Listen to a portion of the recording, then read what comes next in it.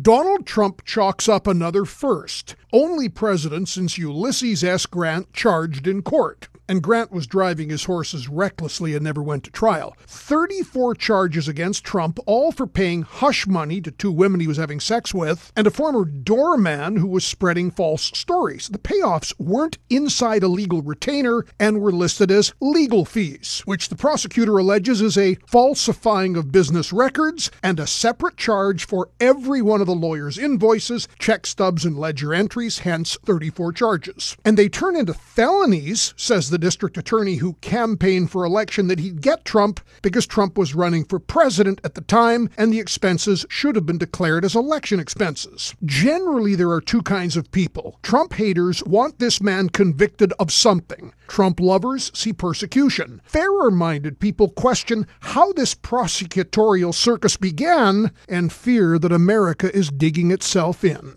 I'm John Gormley.